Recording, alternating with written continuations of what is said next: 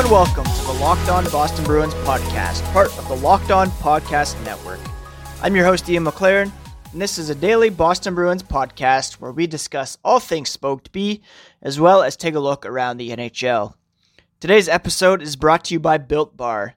Built Bar is a protein bar that tastes like a candy bar. Trust me, they're amazing. Go to BuiltBar.com and use promo code LOCKEDON, and you'll get $10 off your first order. To keep up with Locked On Boston Bruins, please follow the show on Twitter at LO_Boston Bruins. Subscribe to the podcast on Apple, Google, Spotify, Stitcher, Pocket Casts, and each new episode will be automatically added to your feed where you can download, listen, and rate and review. You can also find me on Twitter at Ian C. McLaren. That's IANCMCLAREN. Now on with today's show, we're continuing our look back at some memorable moments in franchise history, and I thought we could all use a boost today, so why not take a look at the infamous 4-1 comeback against the Toronto Maple Leafs on May 13th, 2013. It's hard to believe that was 7 years ago already, or almost 7 years ago next week. The Toronto Maple Leafs were making their first playoff appearance since 2004 and had finished 5th in the Eastern Conference. In that lockout shortened season, the Bruins finished 4th in the Eastern Conference. This was before this crazy format that we have now. And, of course, the Maple Leafs featured winger Phil Kessel, who had been acquired from the Boston Bruins a few years earlier in a trade for a couple of draft picks that ended up becoming Tyler Seguin and Dougie Hamilton, both of whom were still with the Bruins at that time. Now, this was a bit of a back-and-forth series from the beginning. The Bruins won Game 1 on home ice by a score of 4-1, a lead that they held. Then the Maple Leafs won Game 2 in Boston by a score of 4-2. Boston then took Games 3 and 4 in Toronto, 5-2 in Game 3, winning in overtime 4-3 in Game 4. So they returned to Boston for Game 5 with a 3-1 series lead. But they allowed the Maple Leafs to win both Game 5 and Game 6 by score of 2-1, and then setting up Game 7 on May 13th of 2013 at TD Garden in Boston. Now, the Bruins actually jumped out to a 1-0 lead in Game 7 thanks to Matt Bartkowski. Milan Lucic and Nathan Horton did some great work along the boards to free up the puck. Bartkowski came in from the point and fired a wrist shot past James Reimer. Later on in the first period, Joffrey Lupul came in on a breakaway opportunity. It was a delayed penalty that was called on Zdeno Chara, and on the ensuing power play, the Maple Leafs got on the board thanks to Cody Franzen. Cody Franzen then scored at 5:48 of the second period to give the Maple Leafs a 2-1 lead. This came on a slapper from the right point that eluded Tuukka Rask. Both teams traded some glorious opportunities to round out the second period early on in the third, and then at the 2:09 mark of the third period, it was Phil Kessel who gave the Maple Leafs a 3-1 lead. It was his fourth goal of the series, a bit of a tap-in on an open net opportunity as Tuukka Rask found himself out of the play at the other end of the net. So 3-1 lead for the Maple Leafs early in the third period. Then at the, 5:29 mark of the third period, Phil Kessel and Nazem Kadri entered the Bruins zone on a 2-on-1 with Adam McQuaid back as a lone defender. Kessel snapped a shot that was stopped by Rask. The rebound came right to Kadri, and he buried it for the 4-1 lead with 14:32 remaining in the third period. Full disclosure at this point, I texted my brother-in-law, who is a massive Maple Leafs fan, and said congratulations. I firmly believe that this game was over. Toronto had all the momentum. Boston looked dead in the water. And, I figured why not send off a congratulatory text to one of the biggest Maple Leafs fans I know. His response at the time was, "Not yet. Too soon," basically. As we all know, Jeremy Jacobs, the owner of the Bruins, actually left at this point. I didn't go that far. I kept watching, but I did believe that the game was over. 14 minutes, 32 seconds remaining, 3-goal deficit. Looked like the upstart Maple Leafs weren't going to let this one go. However, we all know what happened next. At the 9:18 mark of the third period, Nathan Horton scored from Milan Lucic and David Krejci. That dominant line from 2011 still making its presence felt. You can tell even at that time that the celebration for that goal was very subdued, as the Bruins knew that it was either too little too late, or they still had a lot of work left ahead of them. Cut to 4 minutes later, the Bruins have pulled Tuukka Rask, and they are basically working a 6-on-5 power play, or man advantage at the moment. Patrice Bergeron on the left point slides it over to Zdeno Chara at the other end of the ice. He fires a slap shot on that is originally saved by James Reimer. Milan Lucic pounces on the rebound and puts it top shelf to bring the Bruins within one with 1 minute and 22 seconds remaining in the third period. With the score at 4-3, the Bruins again have Rask pulled, empty net, 6 men on the ice. Jágr and Krejci work it around, back to Patrice Bergeron, who continues to play on the point. He fires a wrist shot from the blue line that eludes James Reimer, and we have a tie game. The Bruins actually almost won in regulation. With about 15 seconds left, Brad Marchand fired a shot on net that was saved by Reimer. Huge, juicy rebound came out to Rich Peverley in the slot, but it was a bit of a bouncing puck, and he was unable to corral it and get that game-winning goal. But they had done enough to push the game to overtime, where this happened. Back to the front again. It never got all the way through. Now Marchand with it. Hands it off. Bergeron on shot. Rebound chance in front. Sagan is there. Puck comes free. Score!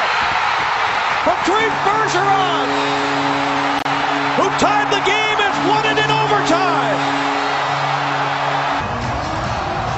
They keep the puck inside the zone.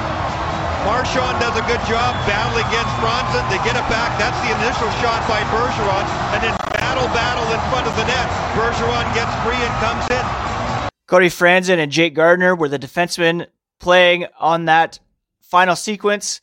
Franzen after scoring 2 goals earlier in the game, and Gardiner, who became a bit of a scapegoat in future series against the Bruins, not able to clear the puck. Came out to Patrice Bergeron, who buried it to give the Bruins the 5-4 overtime win. From there, we know the Bruins went on to beat the Rangers in 5 games in round 2, swept the Penguins in round 3, and then lost to the Chicago Blackhawks in 6 games in the 2013 Stanley Cup Final.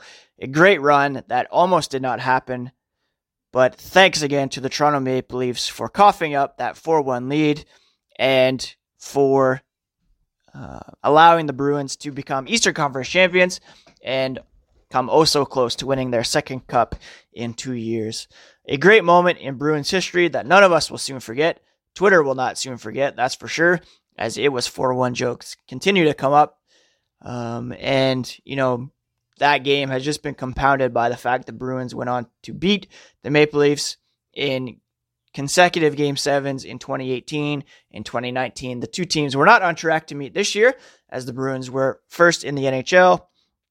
But perhaps the Maple Leafs could have beaten the Lightning to set up a second-round meeting this year, although I don't really think that was going to be the case.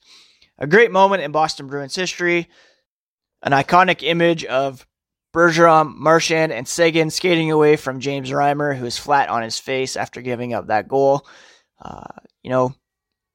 Tyler Sagan's time with Boston came to an end a couple months later, but he'll be forever etched in team history with that image and being on the ice for that game-winning goal.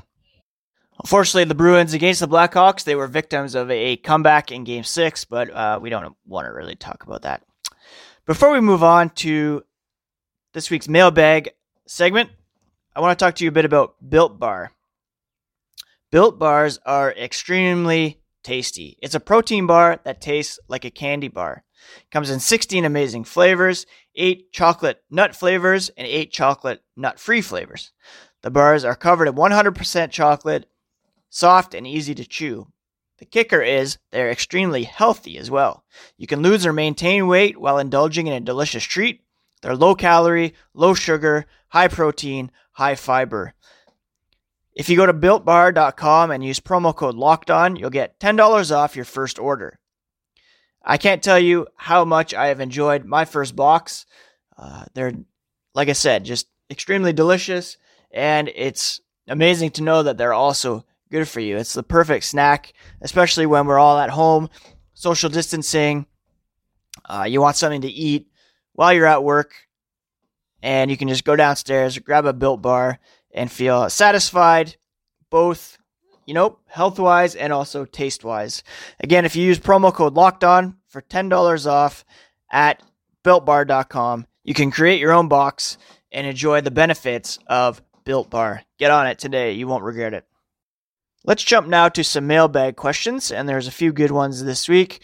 The first comes from Philadelphia Loudface at Mr_Loudface, and he asks, which single transaction was the most important move toward the success of this current team? That is a fantastic question. Really gives me reason to pause. The first move that comes to mind is the signing of Zdeno Chara back in 2006. He and Marc Savard were signed as unrestricted free agents that summer. And Chara, of course, would go on to become captain. The Bruins have won a cup and been to 2 other finals in his time with the team.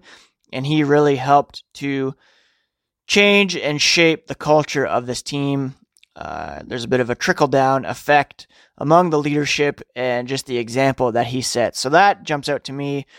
I think another one might be the trading of Andrew Raycroft to the Toronto Maple Leafs for Tuukka Rask. Rask has become the backbone of this team in net. It was Tim Thomas, of course, who won the cup for the Bruins in 2011, but Rask had been the starter previously. He's been to 2 finals since. Arguably would have won the Conn Smythe Trophy in 2019 if the Bruins had been able to win Game 7. So those 2 jump out to me as candidates, but I'd probably say, Chara takes the cake, and that's probably one of the best single free agent signings in the salary cap era in the NHL, regardless of Bruins or otherwise. Next question comes from at Spencer DJ Blake. He asks, don't know if this has been asked, but as a fan of a team who is far more interested in the playoffs than the draft lottery, how do you feel about the proposed draft ideas, doing it in June versus waiting, current lottery style versus reviving the old style? Spencer is a Senators fan, so he's obviously more interested in this than we might be as Bruins fans, specifically since the Bruins don't have a first-round pick this year at all. Boston's pick this year, of course, was sent to Anaheim in the David Backes trade. For those of you who are not up on what the proposal is, let me just recap it a bit here for you. This is from Travis Yost of TSN, and he writes the following. If you read the details of the report of the proposed draft lottery system for this year, one potential revision to the lottery rules stands out. The league would pick just one winner, drawing for the top spot only, with those odds likely determined by regular season points percentage. Couple that single draw with a couple of important conditions. 1, a team can only move up by a maximum of 4 spots. And 2, because only 1 ball is drawn, a team can theoretically slide by 1 spot. In other words, this is a boon for the teams lucky enough or bad enough to tank this season away, and it comes at the cost of the second-tier teams who won't really get a bite at the proverbial apple. Rios continues, under this scenario, only 5 teams will have a shot at Rimouski's Alex Lafreniere. 4 when you consider that Ottawa owns San Jose's first-round pick. And players like Sudbury's Quentin Byfield, Mannheim's Tim Stützle, and Erie's Jamie Drysdale will be similarly difficult to land. So the proposed change will be very beneficial to teams at the very top due to the first overall odds and their inability to slide more than one spot. Therefore, Detroit, as the de facto worst team in the NHL this season, they would have a 57% chance of landing the number 1 spot, 43% chance of landing the number 2 pick. Ottawa would have 14% chance of getting the first pick, 50% chance of the second pick, 37% chance of getting the third pick, since they can only drop 1 spot, sorry. And since they have San Jose's pick as well, it just means they're more likely to get, both the second and third picks, or first and third. So it's a huge benefit to teams like Detroit and Ottawa. And while teams who are lower in the standings won't be able to move up more than 1 spot, it means they're also not able to drop. So previously, every non-playoff team technically had a chance at getting the first overall pick. From, if you just missed the playoffs by 1 point to the very worst teams, there is a chance that you're able to move up, albeit very slim chance. But under the new system, only the top 5 teams would have a chance, and it would be very much weighted towards the top or bottom 2 teams. Again, this doesn't affect the Bruins. I don't think. Well, it kind of does actually, because Detroit and Ottawa could be loaded with the top talent in the draft based on this system. Whereas under the old system, there was a greater chance that it would be spread out. So that kind of affects the Bruins, seeing as those 2 teams are Atlantic Division opponents. I'm not a huge fan of changing the rules up on the fly based on extenuating circumstances. I think they should just keep it the way it was. If it can't resume the regular season, then you just base it on point percentage and go back to the format that has been in play for a few years now. I don't really see the sense in just changing the rules on the fly just for the heck of it, but maybe that's just me. So, yeah, hopefully that makes sense, and that's kind of my thoughts on it. The final question comes from Juuso Kaukiainen, and he asks, what is your opinion on Pasta saying, quote, freaking gay to his opponent in Fortnite? I actually wasn't aware of this incident until Juuso dropped it in my mentions. And I did a quick search, and lo and behold, yes, Pasta was playing Fortnite, and he indeed did say that's freaking gay while in the course of play. My opinion on it is that, I don't condone at all using that kind of language. I don't think it's appropriate, or it's actually harmful to use that kind of homophobic language, even in jest. It should not be used as, a pejorative or as a insult in any way. And so, yeah, I'm disappointed in David Pastrnak that he used that language. If you watch the clip, you can immediately tell that he knows that that's not something that he should be saying. I'm not excusing it by any means. I think it's wrong, and I can't say looking back that I never talk like that while playing video games or with my friends, saying gay or other words like that. But I have seen how harmful it is, seen that it's just not appropriate at all. Cut it out of my vocabulary, and I'm sure that. I'm not sure, but I would hope that Pastrnak also sees that that is regrettable and kind of cuts that out as well. We all know that homophobia is rampant in hockey culture, and I'm sure that and other words similar are used in locker rooms and on the ice. There's no denying that. And hopefully this is used as a reminder to him, a teaching moment for him to kind of clean up that language and be more aware of how his words are affecting others, either, knowingly or not. So, yeah, again, disappointed that Pastrnak used that word, and hopefully it's not something that is repeated. So thank you for bringing that to my attention, Juuso, and hopefully I was able to articulate that properly. Let's finish now with some news and notes from around the NHL. Darren Dreger of TSN is reporting the NHL hopes to initiate Phase 2 toward resuming the season sometime in late May. Under that scenario, teams could reopen their facilities to allow small groups of players to voluntarily train together. But Dreger adds there's an interesting twist to that. Ooh, what is that twist? Well, even though some teams might be able to do that, which means opening up their facilities, the NHL isn't going to allow players to go to their facilities until a majority of NHL clubs are able to do that. So whatever that means based on, local restrictions, it basically means that it's likely that we're looking at June instead of late May for that timeline. Now, if the league returns to action this summer, we all know it'll be in empty arenas. Frank Saravelli of TSN reports the NHL is leaving it up to the teams to determine plans to refund tickets. Most teams will prefer rolling that money towards 2020-2021. I think that's what the Bruins have announced that they're going to do. Some teams like the Devils are offering refunds. Flyers fans can ask for a refund or receive credit towards future scheduled events. Bruce Garriock of the Ottawa Sun, this again is in reference to the draft.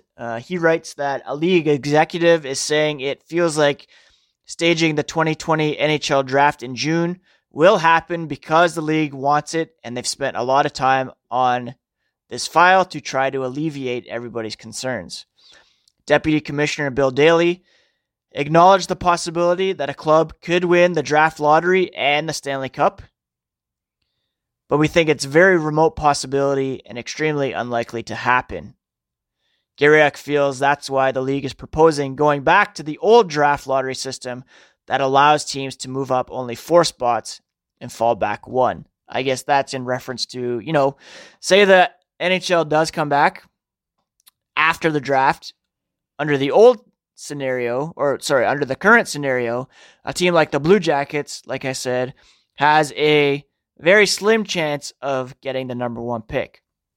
So say they win the draft lottery, get the number 1 pick, then the NHL regular season resumes, they sneak into the playoffs, and then win the Stanley Cup. That would be insane. Very small, slim chance that could happen, and that's why it looks like the NHL wants to revert back to those old rules where you could only move up 4 spots. So hopefully that gives some clarity to that mailbag question that I answered earlier. And just to finish off, I just wanted to mention a call that Harry Sinden was on the other day. The 1970 team is being celebrated this week, and he was on a conference call to talk about that. And he also talked a bit about the current Bruins. We talked about last week how Sinden left his position as head coach of the Bruins after winning the Cup in 1970. So if you missed that episode, do catch that one.